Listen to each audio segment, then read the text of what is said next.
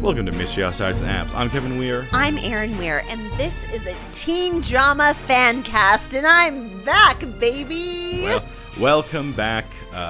We all missed you, though you did appear in the other episodes in a different way, and you have been watching the show. I have been watching the show, and I have listened to your entire first episode with Dan, and half of your second episode, because I ran out of time. I'm going to be honest. Could have lied. No one would know. No one would know. Because our opinions are the same. But it's good to hear that you had similar opinions about those last two. It was good to bring Dan in for them because they had a lot of stuff to do with comic books. And Dan loves comic books. Dan knows that, and we got a bit, and it feels like maybe that won't be as big of a thing anymore. It is almost like we did this on purpose, Kevin. It might come back. It doesn't feel like they're cutting it off, but it does feel like they're going in a different direction. Yeah, they are redirecting their efforts to other things. Yes. And unfortunately those episodes also though had a whole lot of the women's place in 1950s stuff. But I think us two dudes pretty much managed it. Look, yeah, actually, your opinions were opinions I mostly supported. That's helpful. Because it was a lot of two white guys being like, I don't know if this is right, but I kind of have this thought. I mean, I'll stand Where's by. a girl? I'll stand by my feeling that I feel like we both mentioned this about the 2 episodes ago. We're not going to rehash that at the beginning, but give us a chance here. Veronica getting confused about what horror comics was a very stilted thing, but it was a very Veronica thing. Yeah, just it completely ignored the situation and figured out how to make it about her. Yeah, it's also like the show was like, these guys have chemistry. Yeah. How do we break that? It does almost feel like they got afraid that they're like, oh no, he's too powerful. We can't have this. Look, I know Tabitha hasn't been on the show for a while, but she is coming back. Yeah. Oh yeah, and everything has to go back to where it was. I'll talk about that later, but we'll talk about this right now because this is Riverdale, Season 7, Episode 7, Dirty Dancing. Dirty Dancing.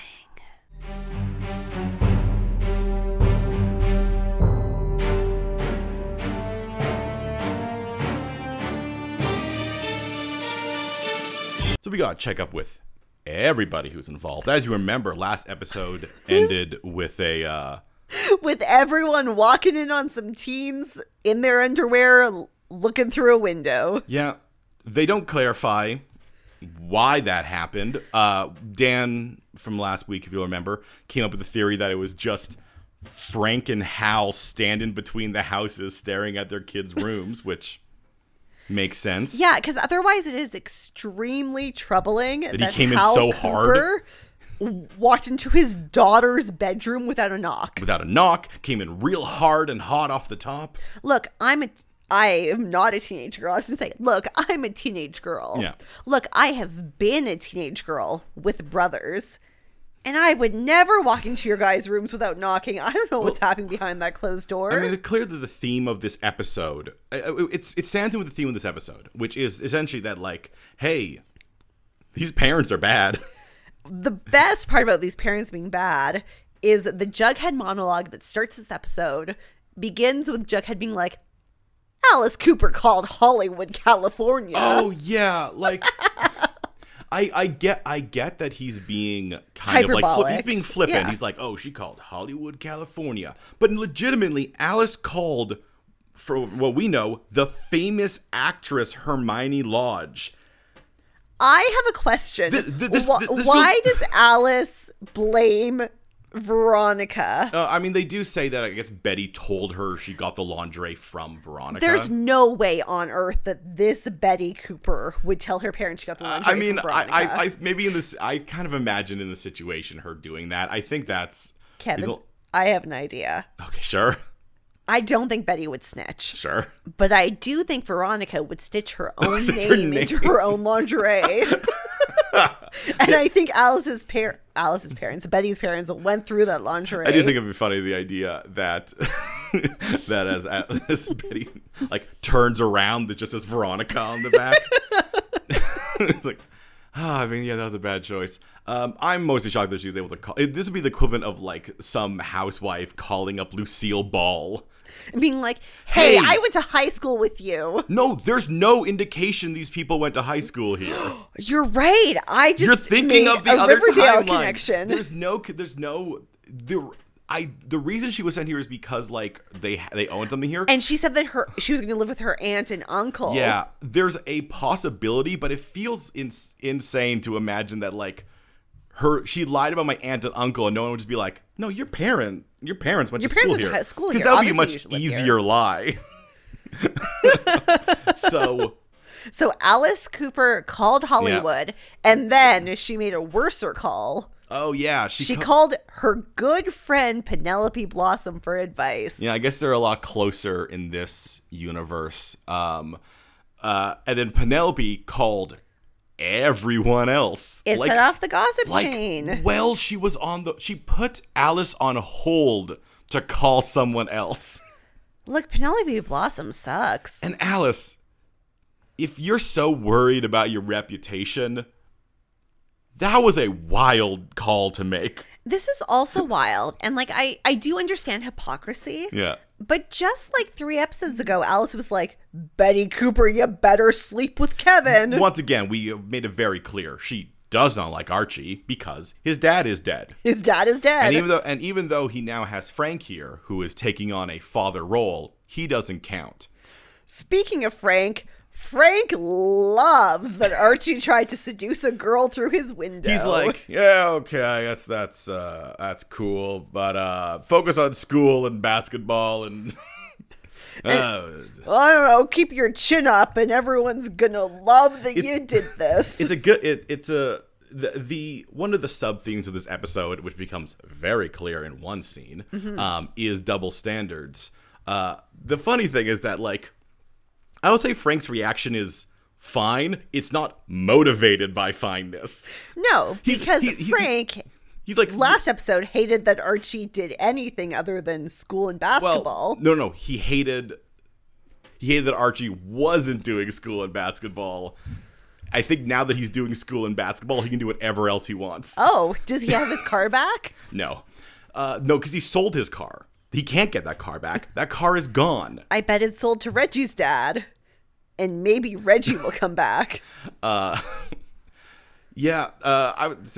is like, his reaction is like, I mean, you're kids. You're like standing in 2 windows across from each other. Like, you can't do anything. Unfortunately, but his thing is like, well, you know, at least you're into girls. And that'll be a thing. So then Betty gets confronted by her mom. And Betty's like, what were we gonna do? Yeah, we were in separate bedrooms. This is probably one of the best things you could catch your kids doing is like the leaving room for about 40 or 50 Jesuses. And then Alice responds with, look, Betty, with you, anything's possible. I don't know what could happen. Maybe somehow a fly would just shoot off and impregnate you. Look, Betty, you read a book about sex, so even though I really wanted you to sleep with Kevin, now I don't trust you. Well, never trusted Archie, and definitely knows that Kevin is gay. Yeah, because Betty did tell Alice that. Alice is funny. Alice is real good, like 1950s bad mom. Yeah. But she is hilariously close to 2020 bad mom. With a bit more like moral grandstanding. I have a question for you. Does 1950s Alice think that a gay man cannot get a woman pregnant? I think she just assumed that a gay man could not physically have sex with her. But she does want Betty to sex Kevin.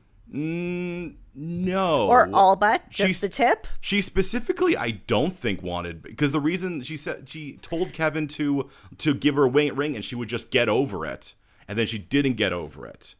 I think she fully expected that Betty and Kevin would just never have sex. Oh, Alice. Because she didn't give him the sex talk. She gave him the purity ring talk. Now, Alice has a punishment for Betty, and this punishment is hilarious. Yes. We heard about this last episode. Yes, we did. But Betty is going to have to be on Riverdale Grandstand, which is a dance show. So if you don't know what Riverdale Grandstand is, it's like American Grandstand. If you don't know what American Grandstand, it's like that show from Hairspray. And if you don't know that, you know on Grease, the movie, when they filmed the high school dance, that's a touring version of this. Yeah. I was trying to pick something that's a bit more recent. I understand that the movie came out in 2007, and that's not recent. Nope, that's why I went to Grease, because Grease is forever recent. Yeah, like, 78 or something? It's always topical. It's notably, this seems weird, teen dance shows were just like a thing in the 50s. They were huge. They're like a big part of American culture, because they were huge for integration. Like, yeah. I mean, that's the premise of Hairspray. It was one of the first things to be integrated. Yeah. But what is, like, very interesting and very weird about this? So last episode, Betty and Veronica went on those dates with those good time boys from Stonewall Prep, which we will not talk about. Yep. But one of them was, like, very, very into Riverdale Grandstand. Yeah, that was a cool thing. And then this episode, we find out from Betty that only nerds and squares are on that dance show. I mean, they were definitely nerds and or squares. But I just, like, I feel like the dichotomy of that is, like, interesting and complex to me. Yeah. We won't dig into that. I mean, it seems like actually Betty is, like, just along the line of... She is, like, supposed to be, like, the idea she's the all-American girl, is, like, the outlook of her. Yeah. But she clearly is supposed to be a bit more leaning towards a bit more of a Tony, maybe. Well, and what's... so for her, she's like, yeah, no, just squares. Well, and what's interesting is we'll find out later that both Ethel and Cheryl are on the show. And Dilton. Yeah. But, like, 2016 Cheryl, like the original Cheryl on the original show, was an actual cool girl who held the school in her hand.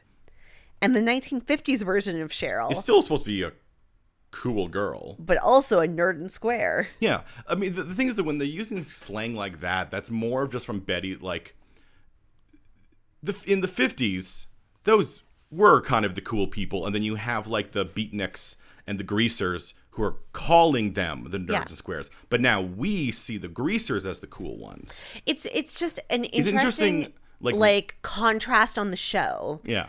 Because they turned Cheryl Blossom from, like, a Rizzo in season 1 to basically like a Patty Simcox in season 7. And I think that's cool and interesting. And I think it's especially cool because it shows how our perception of what is cool has progressed. Because she's still the cool kid, but she's the cool kid for a different... This ain't your grandfather's cool kid. Speaking of, I guess, cool kids, Veronica is tanning indoors because Riverdale is always muggy.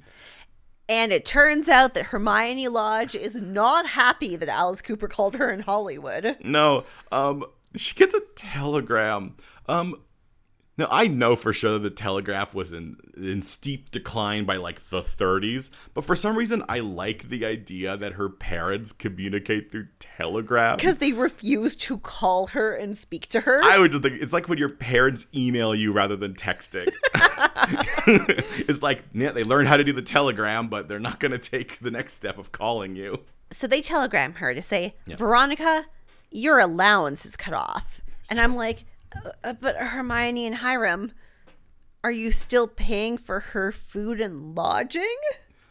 I imagine the idea is... They're cutting off her spending money? Yeah. I mean, or they're going to pay for the house, but they're giving her an avenue to make money. They got her a job. At the Babylonian, which we know is a movie theater. Yeah. And I assumed at this point it was the movie theater they owned because they got her a job there. Yeah, that would make sense. Or my idea is that Smithers had to go there and apply for her. Now, I will be proven to be wrong, but I just assumed she had to go work at the family business. Yeah, I'm not sure if I assumed it was the family business. I think I was just too stuck on the image of Smithers having to hand in a resume. Veronica's hilarious. She's like, "They're gonna make me get a job? It's child abuse." And Smithers is like, "It's not." okay. She gives a speech where I was like, well, if they think they can break my spirit, well, they're wrong. I thought this was going to be her, like, she's going to start doing, like, remember season 1, Veronica rebelling? Yeah. She's not. She's just going to go to work and enjoy her job. It's true. This is a hilarious old school parenting. I love the idea of being like, this is twice in this show. And I'll give a 2.5 times. I'll give Betty one a little bit as well. That people have been forced to get jobs as punishments. And it's so funny because the typical teen drama thing is every kid has too many jobs. Like, they own too many businesses. Well, it's other. I need to clarify. They're not forced to work as punishment. They get jobs and get paid and, like, their jobs, but they're... Man, this is great parenting. That's definitely what you want to instill in your children, that working is a punishment. So, speaking of, I guess, punishments, Keller has been snooping in Daddy Keller has been snooping in Kevin Keller's room. Because I guess what we'd set up, we know Alice is the snoop. I like to believe he was just cleaning up for his son, I guess. I hope so. And he found a bodybuilding magazine, and he's very confused about the bodybuilding magazine and the fact that he's friends with a buff boy. I honestly thought Clay was on a sports team because I just remember seeing him shirtless. And because Kevin and Clay, I thought, have mostly only hung out in the music room, but also the change room. Yeah, that's why I had to think, like, oh, right, no, he's not a sports guy. He's just buff. So when Tom's like, I'm confused about this, and you're hanging out with Clay, and you broke things off with Betty, I'm like, Tom, maybe he just wants to get buff. Yeah. But I guess Tom has been suspecting things for probably a long while. Because I presume that Kevin has spent a lot of time talking about how handsome so many other men are. I mean, which is a line I would have liked to have had. I mean, Kevin tells Archie later that he's, like, into poetry and drama. I guess he went to a poetry slam one night, but he went there with Betty. It doesn't count. Yeah, and well, he says to Archie later, he's like, oh, I'm into, like, poetry and drama club and movie stars. And Archie's like, yup, me too. But it's the 50s. The gay panic is strong, and 1950 Sheriff Keller is not as chill as 2020 Sheriff Keller. I'm going to criticize this storyline. Okay. Because I feel like this is a typical Riverdale storyline with Kevin Keller where they took shortcuts. Like, I needed to see, for this storyline to work, Kevin Keller had to be, like, avoiding his obligations to other things, to hang out with Clay. Yeah. He had to, like, be bringing Clay around the house. Maybe he needed to kiss Clay somewhere other than the super safe beatnik club. I mean, like, it felt like a shortcut to me. I mean, considering what we saw last episode, I wouldn't be surprised if Tony just told more people. Maybe Tony told Daddy Keller. Or just Daddy, like, he overheard or something, because Tony needs to understand that not everyone can be out like she is. This is the same thing that they got with last episode, where clearly last episode was harsh in it. Yeah. But they clearly have an end point they want to reach. Yes. In this case, I feel like they had a midpoint they wanted to reach. Yep. And they took shortcuts to get there. And, like, the storyline is correct and accurate to the 1950s. And quite enjoyable, actually, to watch, I think. Yes. But they took Do I love that this happened in season 7 of a TV show? No. I'll tell you right now, I found the enjoyment lately has been to forget the rest. Yes, just imagine they had a soft reboot. You're on episode 6 technically of an entirely new show. So we're basically being like, hey, you know how we had Vampire Diaries and now we have the originals? Yeah. This season is the originals. Sure. Or it's like the last season of Scrubs, which was supposed to be its own show. So, Tom's like that. So, this is going to go to Jughead. So Jughead is, he's obviously upset that he isolated his idol. Yeah, he betrayed Ray Barry's trust. But he doesn't have time for that, because he's going to get pulled into a meeting with the Fell twins, Turtle, and the man with the furriest sweater in the world. And these two men are like, they should not have placed him in front of a window. They're like, hey, Jughead, your name's on the front of this comic book. And Jughead's like, yep. I wrote it. And they're like, well, look, dude, if one of our students spread pornography, we could kick him out of school. It's like, well, yes, because they would be underage and that would be illegal. But you know what? This is the 50s, which is the king of the my morals should be laws era. So that's what they're trying to go with. It's essentially pornography. I do wish Jughead had said, like, but there's no law against me writing comic books. Instead, he's just like, hey, buddies, this is absurd. Well, I mean, it's important to remember that he is a 16-year-old boy. And it's so hard to remember, though, because he's a 27-year-old man. No, he's a 16-year-old boy who can just sort of be, he's a teenager who's just sort of like, he knows this is injustice, but he's just angry about it. It's just so hard when they're actual functional adults. And the show, because we've seen them as functional adults, and now they're back to being teenagers again. Yeah.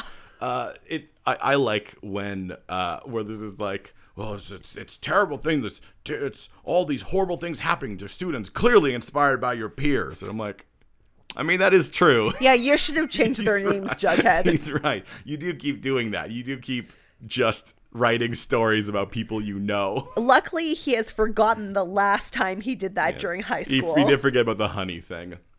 So they give him an ultimatum. Either sign this contract saying you won't write comic books. Yeah, or we will expel you. And I'm like, Jughead needs a guardian. Jughead needs a parent. Don't sign a contract, boy. Meanwhile, Betty goes to school the day after the stuff with Archie was revealed, and everyone stares at her, but everyone claps at Archie. Get it? Because the 1950s suck. I would argue that this stuff is still a bit prevalent. But double standards of sexuality suck. Look, double standards are terrible. The speed at which this scene is like Betty comes in and it's Julian. It's Julian. He's leading other people, but Julian's like, ooh, ooh, and then Archie comes in and like he stands up and doesn't clap. I'm like, I get it. Oh, it's a double standard. Cool. I get it. I get what you're trying to say. This does lead into Veronica and Betty like having to catch up about it. And then Cheryl comes in and she's like, No. We can't skip over this. They're talking.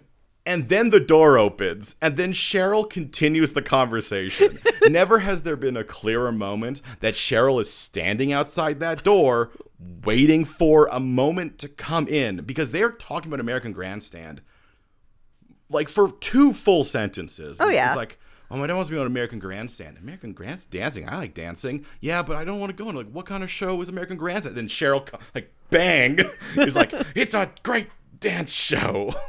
And it turns out that Cheryl is not just the captain of the Vixens. She's also the captain of the dance group on Riverdale Which I Bandstand. think just means that she's the one who tells people to keep dancing, because they don't, like, rehearse their dancing. No, they just dance to music. Yeah. Because her parents are the biggest donors to the TV station. Obviously, that makes sense. And Cheryl is both a nerd and a square, so. Yes. Now, Veronica, unfortunately, can't join. She has to get a job because she was corrupting minors. And I'm like, you're a minor! Yeah. Also, shut up. Who knew what was going on? That's why I have to believe all of her lingerie has her name on it. Meanwhile, Kevin Keller joins the basketball team in the most ominous scene known to man. Okay, so you were talking about shortcuts. The shortcut here is hilarious. So here comes Keller to talk to Frank. And Frank afterwards will say, oh, hey, look, guys, Kevin's going to join the team. But Archie looks like, what's going on over there? What's happening? How are 2 dads talking to each other? What's happening?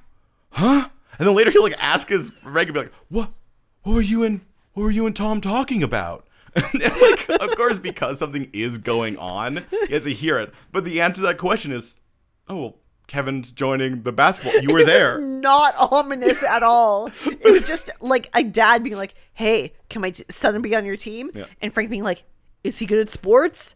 And Keller being like, no, but look how hot he is. And only the hottest boys can want to see. Even Fangs, last episode I said I heard that. Yeah, couldn't be sure it was Fangs because it didn't seem right to me that Fangs would be on the team. No, it makes no GD sense that he's Fangs a loser is on this team. greaser, but I thought about it more. He is supposed to be trying to be a rock star, which maybe he needs to be on the basketball team for rock star reasons. Aaron, I had to make it work somehow. Julian should not be cool with Julian him. should not be cool. Because Julian's not even cool with Kevin there. He calls him a cream puff. Look, Julian hates alternative people, and Julian's racist, and Fangs is a different race. Cool, we'll just leave it with that. We get every slang for gay except for the slurs in this episode, which is almost interesting to see how many they could hit of those synonyms. Meanwhile, Archie's arc this episode is not him learning tolerance. It's him learning people are intolerant. No, it's him learning the very concept that someone can be gay. He spends the entire episode just confused by everybody knows what they're talking about except for him, and he's so confused. And I'm like, yeah, man, he's a teenager in 1950s. A small town 1950s. Yeah. He may not even understand the concept of gay. He did not read the book, unlike Betty. So this entire episode is just him trying desperately to understand what Kevin is going through. And I am not sure it ever happens. He just knows Kevin's going through things and he needs to help him. And he's like, hey, buddy, I like you and you seem sad. Yep. Okay, so let's meet the Babylonium. Okay, so Veronica goes to her workplace. If you remember, it was a casino. Not a casino anymore. No, it's a movie theater. It was the Blue Velvet. The Blue Velvet used to be the movie theater. Yeah, but before that, it was the movie theater where they all went to go see Love, Simon, and Cheryl realized she might be gay. When did that happen? I don't know, season 2 or 3? I am Aaron, I am 95% certain you just made up a plot line. No, it was real. They went to go see Love, Simon. It was a weird crossover promotion episode. Okay. This definitely happened. I'll look it up afterwards. The point is, going to the theater. The thing about this theater is that it's not doing too well. And I spent a lot of this episode being very curious if this was an issue. Around that time? In the 50s, yeah. I understand drive-ins, like, taking a portion of their box office. I think they're hype. I think this is the best way to put it. I believe from my knowledge, from my 4 years doing film studies, that there was a dip around this time, just like how with every fad things happen, like how when 3D came out and 3D was the big thing and people would only see 3D movies. But I don't think it was quite to this level, especially in like small towns, though. We have to remember that Riverdale exists in a quantum state. It's both a big town and a small town. It's one movie theater, apparently. It felt very modern to me. Yeah. Because it felt like modern day movie theaters being like, oh my God, streaming. Oh, you mean the part where Veronica just did the Nicole Kidman thing? Yeah. Also, we have had numerous episodes so far where the characters desperately want to go to the one movie that's playing. That's what I was going to more bring up. This is realistic enough for me, honestly, to get it going, but not with the last episodes where people were constantly like, well, let's go and see the movie. Let's go and see this movie. And like, I get it. That doesn't mean that it can't be failing just because people want to see movies at other times. But the way they treat this episode is that nobody ever goes to the Babylonium. Despite the fact that Veronica has gone there numerous times. Oh, no, definitely not. Because this is the first time she's ever been there and she doesn't know anything about this place at all. Only 2 people work there, Aaron. A middle-aged man and Clay Walker. Clay Walker. Sports team boy, except that he's not a sportsman. He's a music man. We keep confusing him with Chuck Clayton. It's just he was so buff in that scene. Why would you have the shirtless towel scene for a man who's not in sports? Also, you cannot name a character Chuck Clayton and then name a character Clay Walker. Chuck Clayton Walker. So we do get to see American Grandstand. I thought they might do because Riverdale Grandstand, because these dance shows were actually so involved in like integration stuff, and this show is supposed to be about I also thought they would do a Hairspray story. I thought they were into integration. Now, admittedly, we would bug them that is Hairspray. Like, we would 100% be like, you just watched Hairspray. But that should be the point of the story. Because... So, I'm just going to say this to the audience. Yeah, you're right. Riverdale set up a situation where they couldn't win with us. Either way, we're going to bug them. But we're going to bug them about this. Yeah, so they're already integrated, which, is good. And to be fair, Principal Featherhead did say to Betty, why are we concerned about Emmett Till? We're integrated. Yeah. But, like, the point is supposed to be, like, yeah, they integrated the school, but, like, this is still... Well, whatever. And also, aren't the kids supposed to be fighting against the systemic inequities of the 1950s? Yeah, the systemic inequities of the 1950s are very uneven in Riverdale. And I don't think the kids are doing anything to fight against them. Yeah. Like American Bandstand, I don't even think was integrated by this point. No, it's 55. Like, Hairspray, I think, takes place in 61. Yeah, and that was based on a story of a legitimate, like, a show which shut down because the production would not let them integrate. Yeah. Anyway, so, yeah, Betty's not having a great time. She eventually has to dance with Dilton. Because I guess Dilton's on the show. Yeah, everyone's there. And Dilton has no one to dance with now that Ethel had to join the Sisters of Quiet Mercy. Yeah. So Archie is off working on his bike, and this is where he talks to his dad, essentially, Frank, about... Hey, Daddy Frank, how come Kevin has to play sports, and why do you guys look so fraught in your faces? Hey, Daddy Uncle Frank, what did Sheriff Tom Keller talk to you about? And once again, because no one will talk in straight language here, Frank will be like, oh, well, he's just worried about his boys and, like, into the things that, like, men like you and me are. But don't worry, Archie, now that he's on the sport team, we're going to straighten Kevin out. Okay. And I'm just like, I don't know, the way you're setting up Frank doesn't sound like someone who would be this subtle with Archie. No, he'd be like, hey, Archie, Daddy Keller thinks his son is gay, so you teach him how to sleep with girls, right? You tell that boy to not be a gay-bo. It's like, okay. But because he doesn't talk like that, Archie's just more like, what do you mean straighten him out? What's going on with Kevin? Oh no, I have to talk to him now. Is Kevin in trouble? So he's like, hey, Kevin, we should hang out and, like... I should talk to you about what's wrong with you. Like, okay. So we're just gonna do that now because so Archie and Kevin are gonna shoot baskets. They go try, and Archie's like, so why'd you want to do basketball? And Kevin's like, I don't know, dude. My dad just wanted me to because I like things the boys don't like. And I understand that, like, Kevin obviously would be would not do this because he's the one who's like, he's like, oh well, like. He wants me to less of an odd horse, and he wants me to be, like, into more things like you and Frank are, like sports and not so much. So, wait, sports and changing in front of girls. And not, like, poems and drama and music and movie stars. And Archie's like, but I like those things. So I have, again, shockers of shockers. I have problems with this. Okay.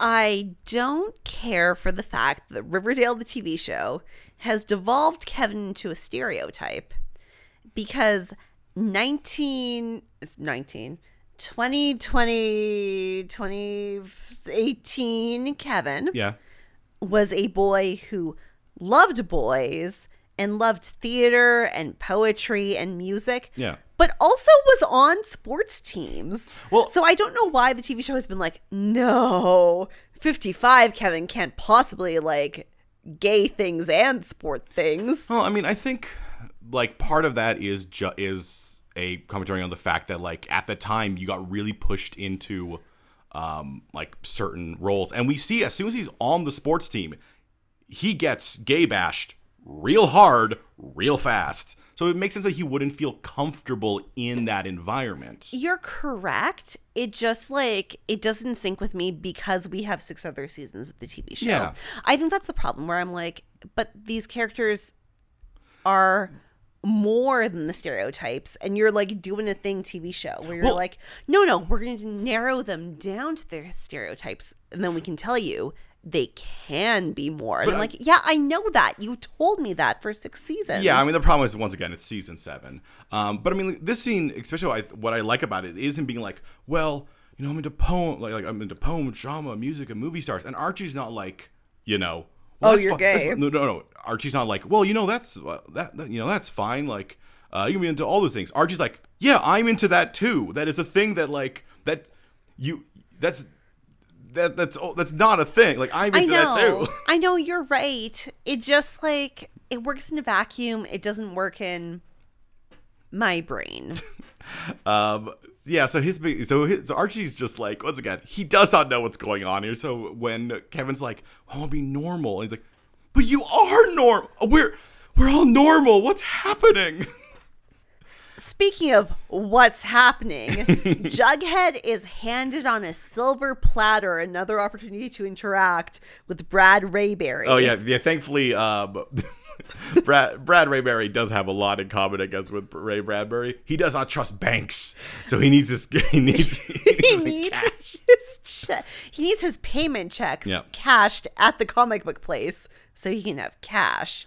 And Jughead, he doesn't want to go to a bank. Yeah. He doesn't trust them. And because Jughead has dropped out of school, he now writes his comic books at the comic book place. Oh, yeah, I know, yeah. It's a little bit awkward to them, but Rayberry's like, so why are you here and not at school? And he's like, I dropped out because they did this. And you can see the look on this man's face where he's like, I have a son now. Oh, shit. I gotta be your dad. Tell me about Mr. Werther's. The way he says that made me think that he was going to destroy that man's life. He does just want to know more about him. But I'm hoping it's still coming, because I would love a good adult on this TV show. Yeah. And he's a okay adult.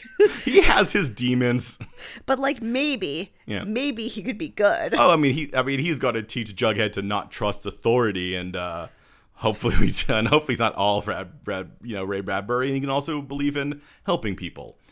So the boys, those basketball boys, those sport team boys, they're gonna spend some time really celebrating the fact that 2 of them had sex. Okay, one of them had sex, and one of them saw a girl through a window. Because everyone seems to know that Archie saw a naked girl through a window. Jughead did mention in his opening monologue that the story got spread around and twisted so much that nobody knows what's going to happen, actually happened. Veronica did imply that there's one version of the story where somehow they had sex through a window. Yeah, but Julian in this scene will be like, hey, this guy had sex and Archie saw a girl through a window. Look, who's still a virgin in this room? Look, I cannot stress enough. Oh, and also Fangs was probably. Oh yeah, and Fangs had sex with Midge because probably is what he says. Yep. Julian, he's way too into other people's sex lives. I'm going to stress this. I can't stress this enough for people who maybe have not watched the episode. Julian has the strongest incel energy you've ever seen. Look, the only person Julian has ever had sex with is a 34-year-old prostitute. I love so and I'm not joking, show. Yeah, Julian goes after Kevin. We learned, I want to mention this right now. We learned later he was put up to it, which does make the scene very funny with him being like, how do I get to this point? But he goes after Kevin for being like, you have sex? And Archie's like, hey, I don't think you had sex. And Julian like, proudly. I did. Proudly, of course I did. My papas brought me to a prostitute called Tyler Twist to take me virginity. And I just want to make clear to the audience, in case you forgot, I said 34. Yeah. I'm sorry, Twilight Twist is not my age. It's funny that Twilight Twist was not aged down, even though once again Evelyn, who is a full-grown adult, was aged back into a child. Okay, but Twilight Twist remains to be the mother of a teenager. Maybe. She's not a child. She's an adult. Oh no, yeah, no, she's adult. She is a full-grown adult prostitute. That's absolutely understood. And look, you guys, it doesn't matter if she's my age or not. I cannot sleep with a 16-year-old. Aaron, nobody is on the team that what Twyla did was cool. I'm pointing out the fact that Julian, his claim to fame is that my father paid a prostitute to have sex with me, and all the guys are like, yeah, that's cool. Okay, am I on drugs? I feel like part of the plot of Holden Caulfield is that he does almost sleep with a prostitute, but it's like judged on him. The father takes his son to a prostitute to make him a man is a very long-standing story. Yeah, but I feel like most stories are like, well, that sucks. Yeah, and I don't think the story's saying it's cool. I'm saying the guys. Yeah, I just think it's weird that most of the guys are like, yup, you gotta pay a girl. Yeah, no, all these guys read Catcher in the Rye and thought Holden Caulfield was the coolest dude ever.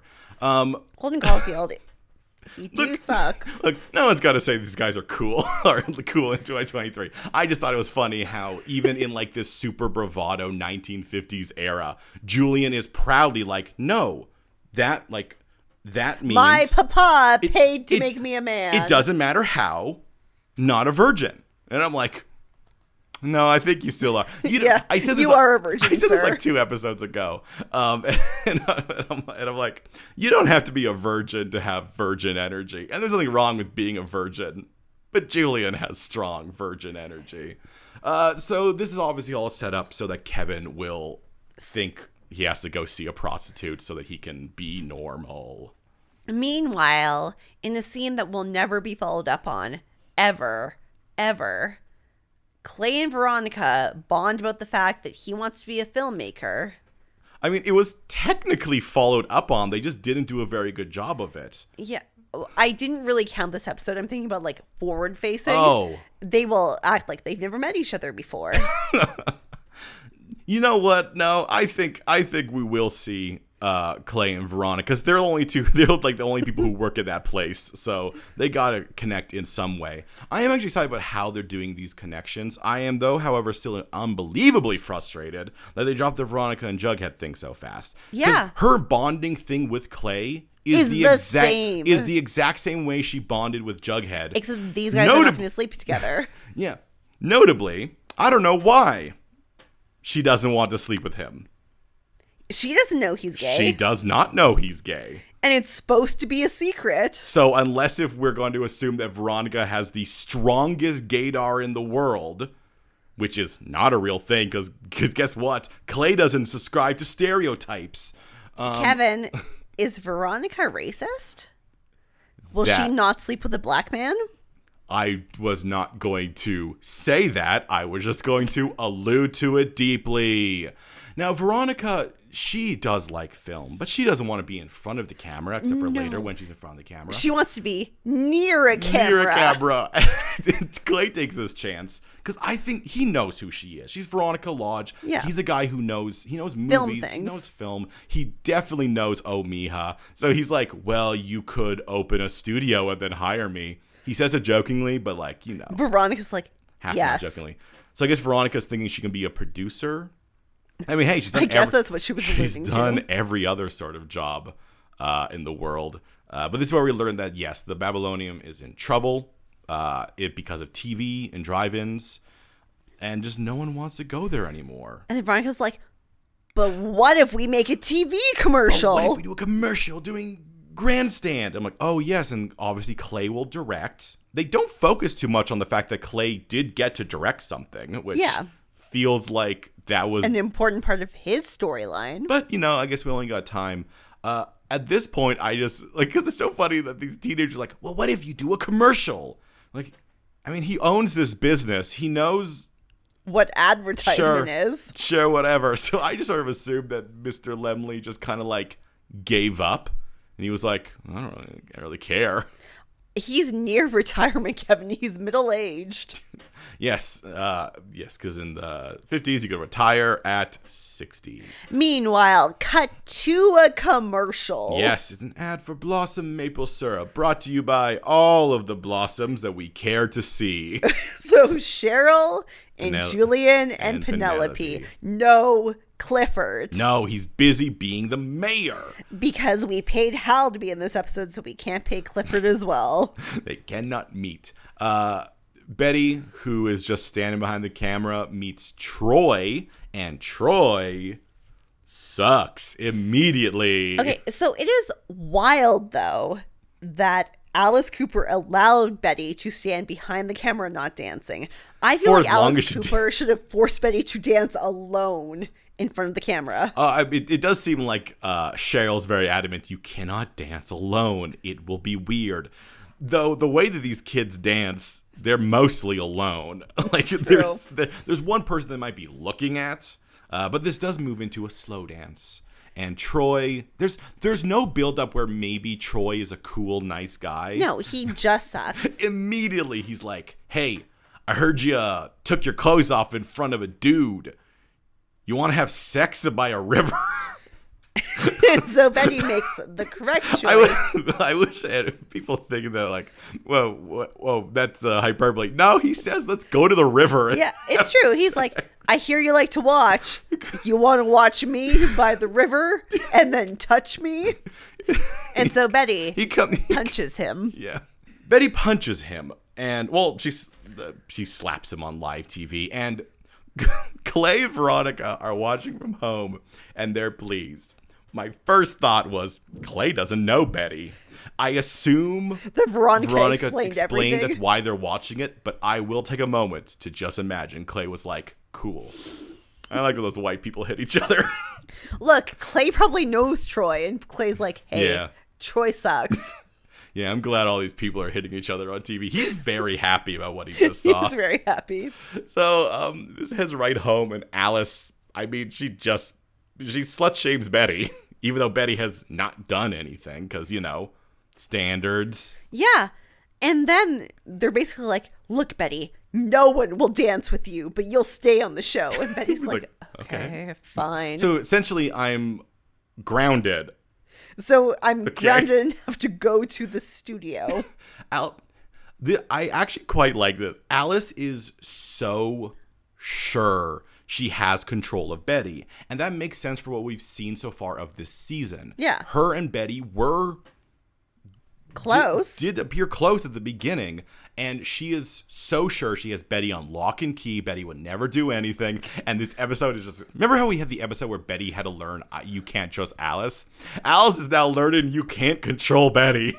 And thank you, show. You can't control Betty. You are correct. All right, so Rayberry is talking with Jughead, and he introduces the idea, which I actually thought of earlier, but of a pseudonym. Which is like, just write under a different name. This is a thing that, like, he actually explains. It's something that, like, some of my novelist friends did with the whole Red Scare thing when McCarthy was... Okay, so, Kevin, again, 1955. Early... McCarthyism is not done. Yeah, no, he does talk about it like it was a thing in the past and not a thing that's currently happening. Until, like, the 70s. Yeah, way longer than you would ever hope. I mostly like that this has reinforced. I was unclear on what Brad Rayberry's whole thing was, because obviously, I mean, you know this. He's Rad Bradbury. He's Ray Bradbury? Ray Bradbury. God, I hate those that they just did that. I know. I hate that he's not just another author they just made up, because now I have to keep on thinking of him as Ray Bradbury. And trying to, like, fit it together. And he doesn't. He does not fit Ray Bradbury. Ray Bradbury does some great books. He sucks as the person. And this guy seems to not suck so much, but all of his things are not the right timeline. Oh, yeah. And like this is what I meant. Like, I couldn't understand how popular he was. At this point, Ray Bradbury was just getting popular. Yeah. But in this one, like 10 years ago, he did his short stories. Yeah, the November Chronicles, whatever they were, whatever the fake one is here, November County or something like that. November Country, right? No, it was November County because November Country was the fake one that Pep did. Right, yes. But like he says, like, oh, my friend's around there, which means that he is a successful author who just happens to live in Riverdale. And it seems like Jughead's like, oh, this is my hero. Yeah. But I live in the same city as him. I can take a train to get to him. Yeah, no, you can just walk to him, I guess. But yeah, so get an alias. Pretend they'll never buy that you're just like going to give up writing comics. So, pretend you're writing like Super Duck. Yeah, chill comics. Yeah. I did when I was watching the episode, Jughead was like, would they ever believe I would give up writing comics? And I was like, yeah. Jughead, they don't really care about you. They don't know you, I don't think. No, I fully understand. I believe that they would absolutely, like, yes, he has seen the light, and now the boy has been saved. But Jughead's a teenager. Well, also maybe Ray very adds a good point, which is like, just like double check. Just tell him you're doing something else. Yeah. Because that way when you talk about like writing, maybe they'll be like, oh yeah, but that duck. Yeah. So we check in with Kevin quickly. He is freaking out about his plan on having sex with a prostitute. Oh, yeah. So when Julian was like, I've had sex with a prostitute, Kevin was like, yeah, me too. I'll go do that. I think I mentioned that when we went through it. And now he's not. Yeah. Okay, but here's the thing. Kevin, she's a prostitute. She doesn't care if you sleep with her or not because she's still getting paid. Apparently, well, okay, yes. In the reality of this TV show, she does care. I mean, I think the thing is that like he's not doing it for the other people. He's doing it because there's a part of him that believes that if he does this, it will somehow, quote unquote, fix him. But she also does care and will tell everyone. I mean, yes. Because Riverdale sucks. That's not how prostitutes work. I mean, unless you're going to pay them more. Apparently she's decent friends with the mayor. I'm just saying. I think it's reasonable enough considering stories.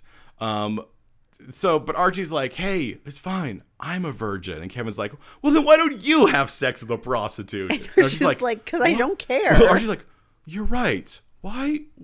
Like, so what Kevin says is this, well, it's not fair. Why don't you have to prove anything, but I do?" And Archie's like, "You're right. Why don't you? What is happening? What is going on?" We learn later the reason that Kevin has to prove something is because his dad put Julian up to doing this. Yeah. So that's why Kevin has to prove it. Well, and Archie has never been worried about it. If someone was like, "Hey, Archie, sleep with that girl and prove it," Archie'd be like, "But why?" Why? I don't want to. Whereas Kevin's like, I do have to prove it. All right. So let's speed up to some of these things. We do get to see Mr. Rayberry just go ham on the Fell twins, which is excellent. Yep. He is not there for Jughead to be exploited because Jughead needs a dad. I was very confused why he was there when Jughead was signing the thing. But he's clearly bluffing a bit. He definitely doesn't want to escalate this up to the Supreme Court. And that's why he still is like... He still does the pen name thing. Because he's right. It's also not illegal to write those comics. But he's very invested in Jughead going to school. Yeah. So he's like, this is easier. The easier thing to do is I will still fight for you, that it's fine that you write comics, but please graduate school. I am your father. Look, Brad, I'm going to scare these turtle twins, but also make sure you graduate. Mm-hmm, mm-hmm. Kevin checks in with Twyla Twist, who Julian, I guess, informed he was coming. Oh, God. I don't think this is how prostitutes work. She is too judgy and too aggressive and has no client sexual provider privilege. She doesn't need to. She works for the mayor. Yeah, but like someone paid her, and that someone, I guess, in the situation is Kevin. Aaron, I'm not sure that the people who are going to her are going to be like Superboy's like, oh man, well, what if she tells other people that that we didn't have sex?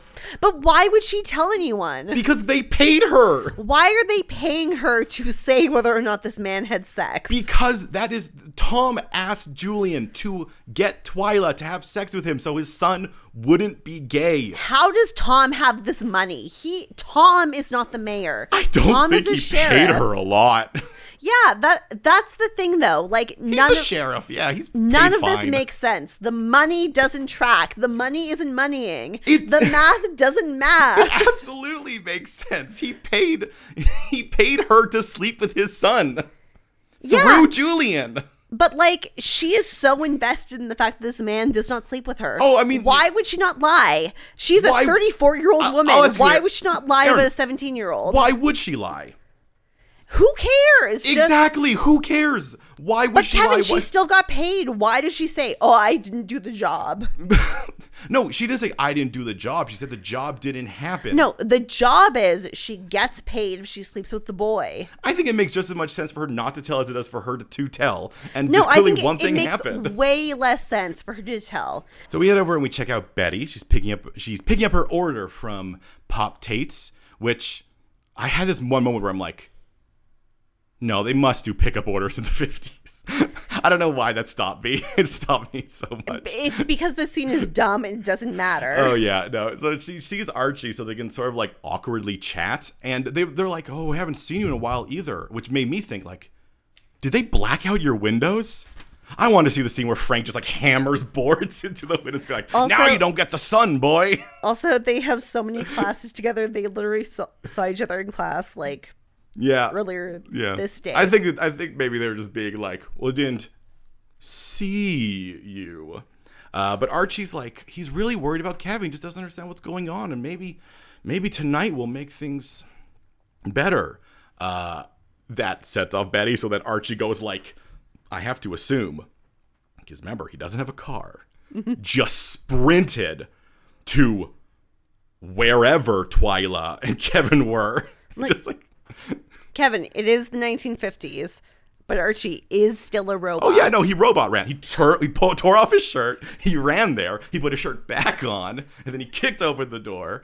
And so he comes in, and he's like, did something bad happen? Because Kevin, like, you know, he had a panic attack, and he cries. And then he reveals that, or no, they didn't actually it is revealed that Twyla is Daddy Keller's idea. No, that's not until later, actually. But Twyla does spend a bit of time, I guess, also trying to get Archie to maybe like pay for something, but then she hears friend and like makes an assumption there. I mostly like that, like Archie. So when he explained to Kevin why he did this, he's like, well, I told Betty what's happening and she got real mad. She didn't explain. He still does not know what's going on. No, he just saw his reaction was like, gotta run. Betty was like, oh, this is bad things. Something bad's going to happen? Oh, well, I gotta get there fast. So yeah, I guess he tells Kevin, like, oh, well, don't worry. Well, like me and you we'll sell it. Like I'll say things. I will tell you about what sex is like, even though I don't know sex. From magazines and things I've heard Uncle Frank say. I'm like, what are you talking about with Uncle Frank? Oh no. So while this is going on, Veronica and Clay have filmed a very dramatic commercial. Oh, it's the Nicole Kidman AMC commercial. And then Veronica's like, hey, my middle-aged boss, what do you think? Will people come here? So it turns out the reason that Mr. Lemley wasn't like, no, we've done I know what commercials are now. Turns out he's been planning on selling the Babylonium the whole time. He's just like, I don't know, let them do this. And it turns out that the reason Veronica got her job at the Babylonian was because her parents are trying to buy it. Not trying to, technically succeeded in buying it. Yeah. And then I thought like, oh, wait, so they're going to buy it so they're her bosses. That's why I thought it was. It's like, oh, it's a trick, and now they're her bosses. Because mafia things. Well, I was just thinking like control over your kids things. Yeah. No. They're going to turn it into a parking lot. It's not clear for what. I don't know why. It's insane to think you would buy a place just to turn it into a parking lot and you don't own like a nearby business. Like, what is the... Also, why do 1950s Veronica's parents care about owning owning things in Riverdale. Well, no, this is the only assumption I could go with is that they bought it. They knew Veronica loves movies. They bought it, got Veronica a job there, and then just knew that she would love it just so they could destroy it. Oh, that's the real punishment. Yes. Yeah. No, that's definitely what they were doing, right? They knew she likes movies. They essentially did the Shadowhunters, I gave you a bird, now kill it thing. They falconed her. They falconed storied her. So that's terrible to her middle-aged boss. So we'll speed through things here. Ray Berry's happy to mentor Jughead. He's been looking through his novel. Things are going real great for him, which is a bad sign. But speaking of things going great, Veronica hangs out in her own apartment and is like, hey, that painting looks expensive. So I was like, oh, she's just going to sell her parents' stuff from her space. I like that. Later, she's going to claim it's hers. And I don't believe that. I think she's a liar. I always think Veronica's a liar. But I also don't think her parents know what's in the apartment, so Yeah, no, sure. I love the idea that she just I would love if she gutted her apartment. I thought she was going to be like, that looks less expensive. Then we cut back and it's like the entire apartment is gutted. Yeah. She sold everything from the apartment. No, one painting that I guess. Which she won't even sell. She'll just tell the owner to sell it. Now, I will say this. I quite like Mr. Lemley. He seems like someone who believes in the power of film and the strength of the youth. So I think he's like, this girl put in a lot of effort in doing this. You know what? Maybe that painting is worth something. Maybe it's not. But this little girl now here should own a business again. That's Veronica teen drama. owns a business again. And I don't want to look up if a 16-year-old can own a business in 1950s. I would actually more believe that is possible because it was weird in the 1950s. So while this is going on, we have the scene we've alluded to where Daddy Kelly reveals he's waiting in the dark. Sourced the prostitute, and he knows that Kevin didn't sleep with her. Yeah, he knows all about it. This is sort of what I was talking about last episode with Tony getting upset at Cheryl, where I'm like, man, some people not everyone can come out and it'll be fine. I don't know what Tony's. I know Tony was kicked out. I don't want to say everything was fine for Tony, clearly. Yeah, she lives with her grandma, so. And her grandma's okay with it, but she has a community, which is nice. And then I wrote notes for a scene that say, Frank confronts Archie too. Archie has none of it. Well, Frank doesn't.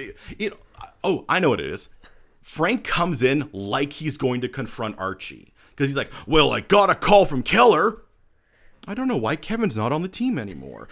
He comes in like he knows what's happening, but he doesn't know what's happening. And then Archie's like, I don't know. I guess Kevin just doesn't like sports. Yeah, Frank's like, oh, well, it must suck having a kid who's bent, which, by the way, is slang for gay. As I said, hit every slang. But maybe Archie knows that one slang because he's like, oh. Or maybe he just knows that's a term for not normal, and he's like, I still don't know what's happening. And Archie's like, look, Kevin just didn't want to sleep with a prostitute. It's fine. No one wants to sleep with a prostitute. I don't want to sleep with any. I didn't sleep with Cheryl. I know what it's like to people think things. I gotta go, man. Look, sometimes you don't want to sleep with a 34-year-old woman. So he talks to Betty, and he's real worried that he might have made things worse for Kevin. And I love Archie this episode. Because he's just he's a good example of someone who's he doesn't know what's happening. He doesn't need to learn a lesson. He just wants Kevin to be happy. Yeah, he's just trying. And Kevin and later Clay appreciate it. And then Cheryl bursts into the scene because now Cheryl's parents want everyone to come to the next recording of Riverdale Grandstand. Do you remember why, Aaron? Because it's the 50th episode. Which means this Riverdale Grandstand literally just started. Yeah, it's been 2 months. Not even been on for a year. It's been 2 months because it happens every single day. Oh, they do it every day, yes. Yes, this has been 10 weeks. which it's fine. It's fine if things get hyped really, really fast. It's just funny that it is so short. But then I thought, oh, you know what I think was 2 months ago? The comet? The comet. So it just started because they just arrived. I don't think that's going to be like a thing. No. But I think it's a fun reference that I will give them. So then we will cut to Riverdale Grandstand, and I was immediately like, why is Betty moping off stage instead of dancing, which Aaron. I thought her mom would force her to do? Oh, she's not moping. She's waiting. Because waiting for her moment. Look, Archie is dancing. Veronica is dancing. Cheryl's dancing. Julian is dancing. And then they're going to do the twirl. Yes. But you see all those ladies with their dresses done like they're kind of bound up together. They can't twirl correctly. No. So Betty arrives and she just flashes her underwear to everyone. She shows her underwear. She shows her belly button. She twirls. Did she do belly button? Oh yeah. Well. She twirls harlot. a way that no one imagined a girl could twirl. Yeah. It's very Marilyn Monroe. Oh yeah. Very. So. And Alice hates it. Oh, Alice is like, why did you do this? Well, you're kicked off the show. And Betty's like, good. Perfect. Yeah, kick me off the show or I'll do it again. And Alice is like, fine, you can't dance, but you broke my heart. I love Alice trying to eke out a victory at the end.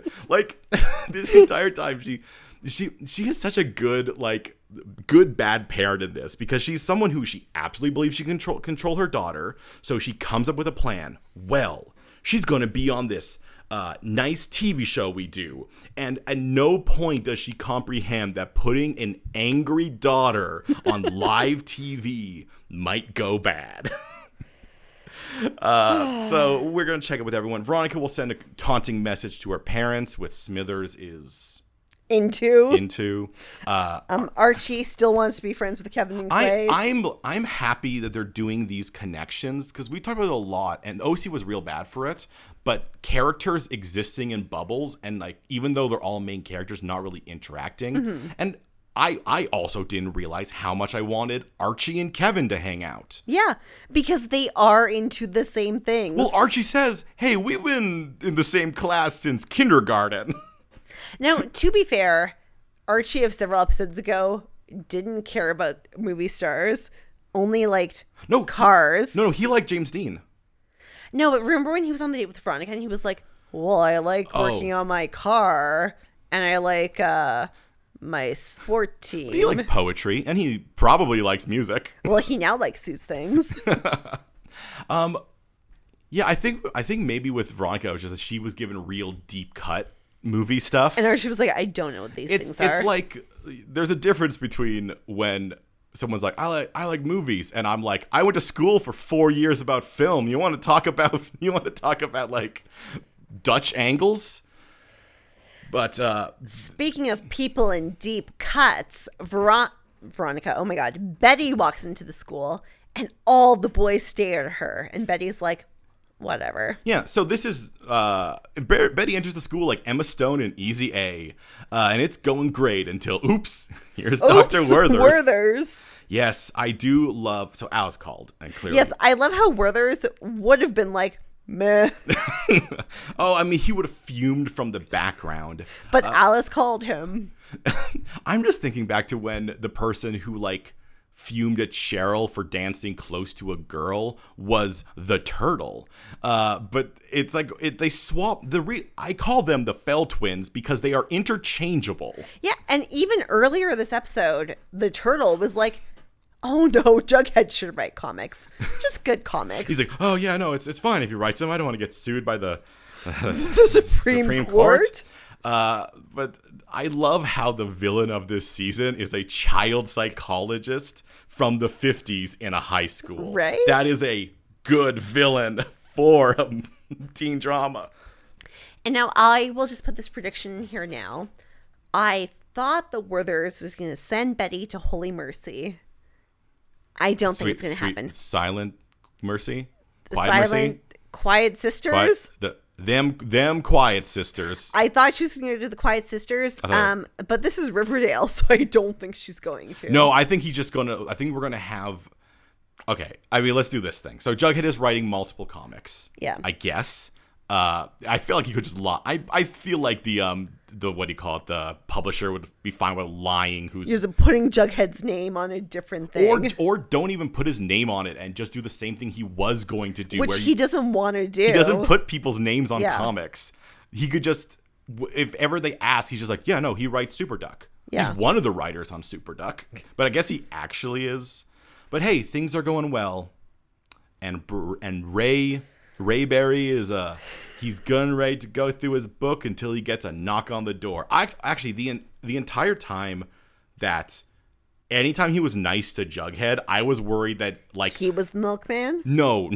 I was worried that we were just going to get that scene from season 1 where the Black Hood runs in and shoots a guy. Like every single time they talk, I think that they're just going to have a serial killer run into the room they're talking. Well, speaking of that. Well, not quite into the room, but he goes knock at his door. And who's at his door? It's a milkman. And he's apologizes that he's there too late. And look, it's Riverdale. He could be dead, he could not be dead. He could be a normal milkman.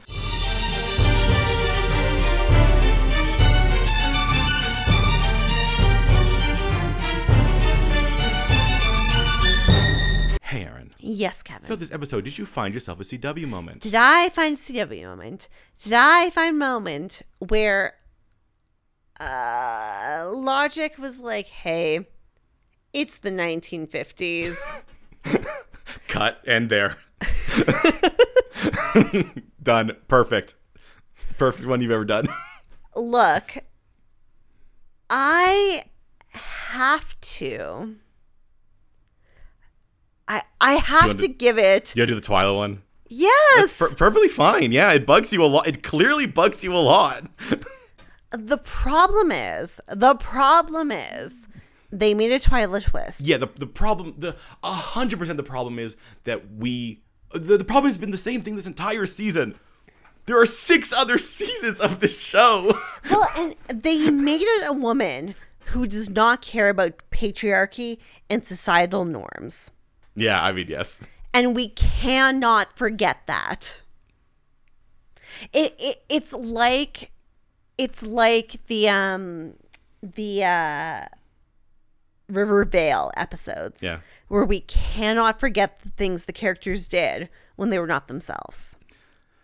I mean, it was easier when they said this is a one-off 5-season thing. And then it was a lie. And then it was a lie, and it actually was very connected to the entire series as a whole. And the problem is, by making the prostitute Twyla Twist, who is a woman who rebels against society, who is like very much into pursuing her own gains, who is very much about like protecting herself, you have to give me reasons why the choices she makes do these things. Yeah. That's the problem with having a character who was a character and now is a cameo. So just like it could have been any prostitute. You invented a woman who shaved Archie. Well, what's the thing? Probably they just want to reference the older. That's probably why Evelyn is the one who's being the teen, even though Evelyn's a full-grown woman. Yeah. Listening audience, you are so lucky I wasn't here last episode. No, they got it enough. Kevin, what's your CW moment? Dilton had a really weird role this episode. Dilton danced with Betty because Ethel wasn't there. Yeah. And then when she goes to dance with Troy, the camera lingers there so that Dilton can look like, oh. Dilton being on the show this season makes no sense. And I just thought, for some reason, I thought there would be a thing. And realistically, there shouldn't be a thing. No, there's too much stuff going on. But because of how the show set me up, I thought that Dilton was going to, kill Troy. But no, he just sort of danced with Betty because Ethel wasn't there. And then Betty danced with a guy who's immediately a creep. Here's what I would have given you. You know what? If you're going to have a one shot, I get a one shot as well. It both adds to the show, I guess. The one shot I want to add is after she slaps him, it cuts to Dilton just smiling in the audience.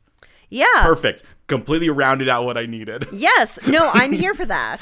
But instead, he just looks at them sadly, and then we never see him again. Although I will say, Dilton and Ethel being on Riverdale Grandstand makes zero sense. I think they're the different kind of squares. And No.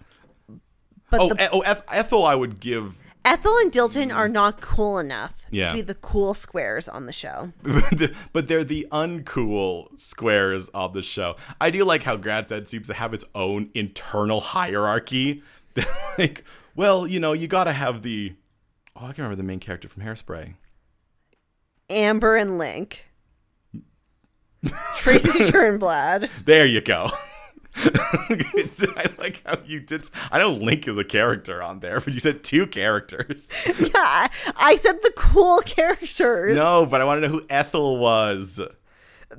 Ethel is no way Tracy Turnblad. I'm sorry. Well, she could have been if she wasn't sent to a nunnery.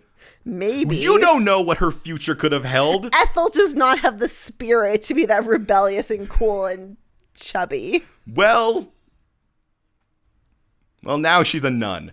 I think it's very interesting how this episode, everyone is just very slowly returning to familiar ground. Oh, but yeah. in different ways. Veronica owns a business. Jughead gets involved in a murderous conspiracy. People think Betty is insane. Cheryl's back with Tony. Archie's dad is dead.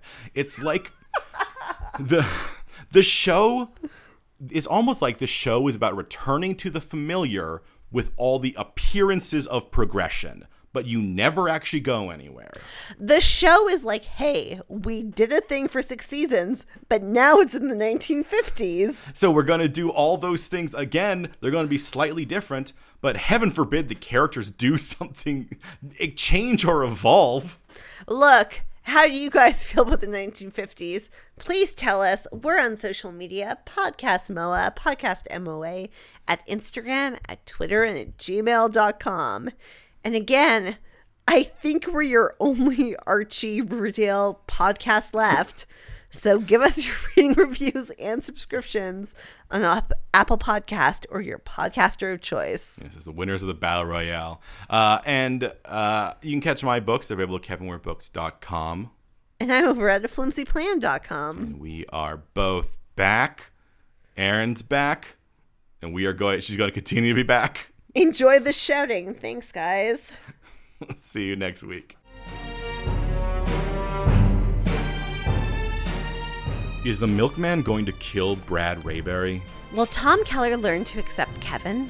Will Archie ever learn about human sexuality? For answers to all this and more, join us next week on Mystery Outsiders and Apps, a teen drama fan cast?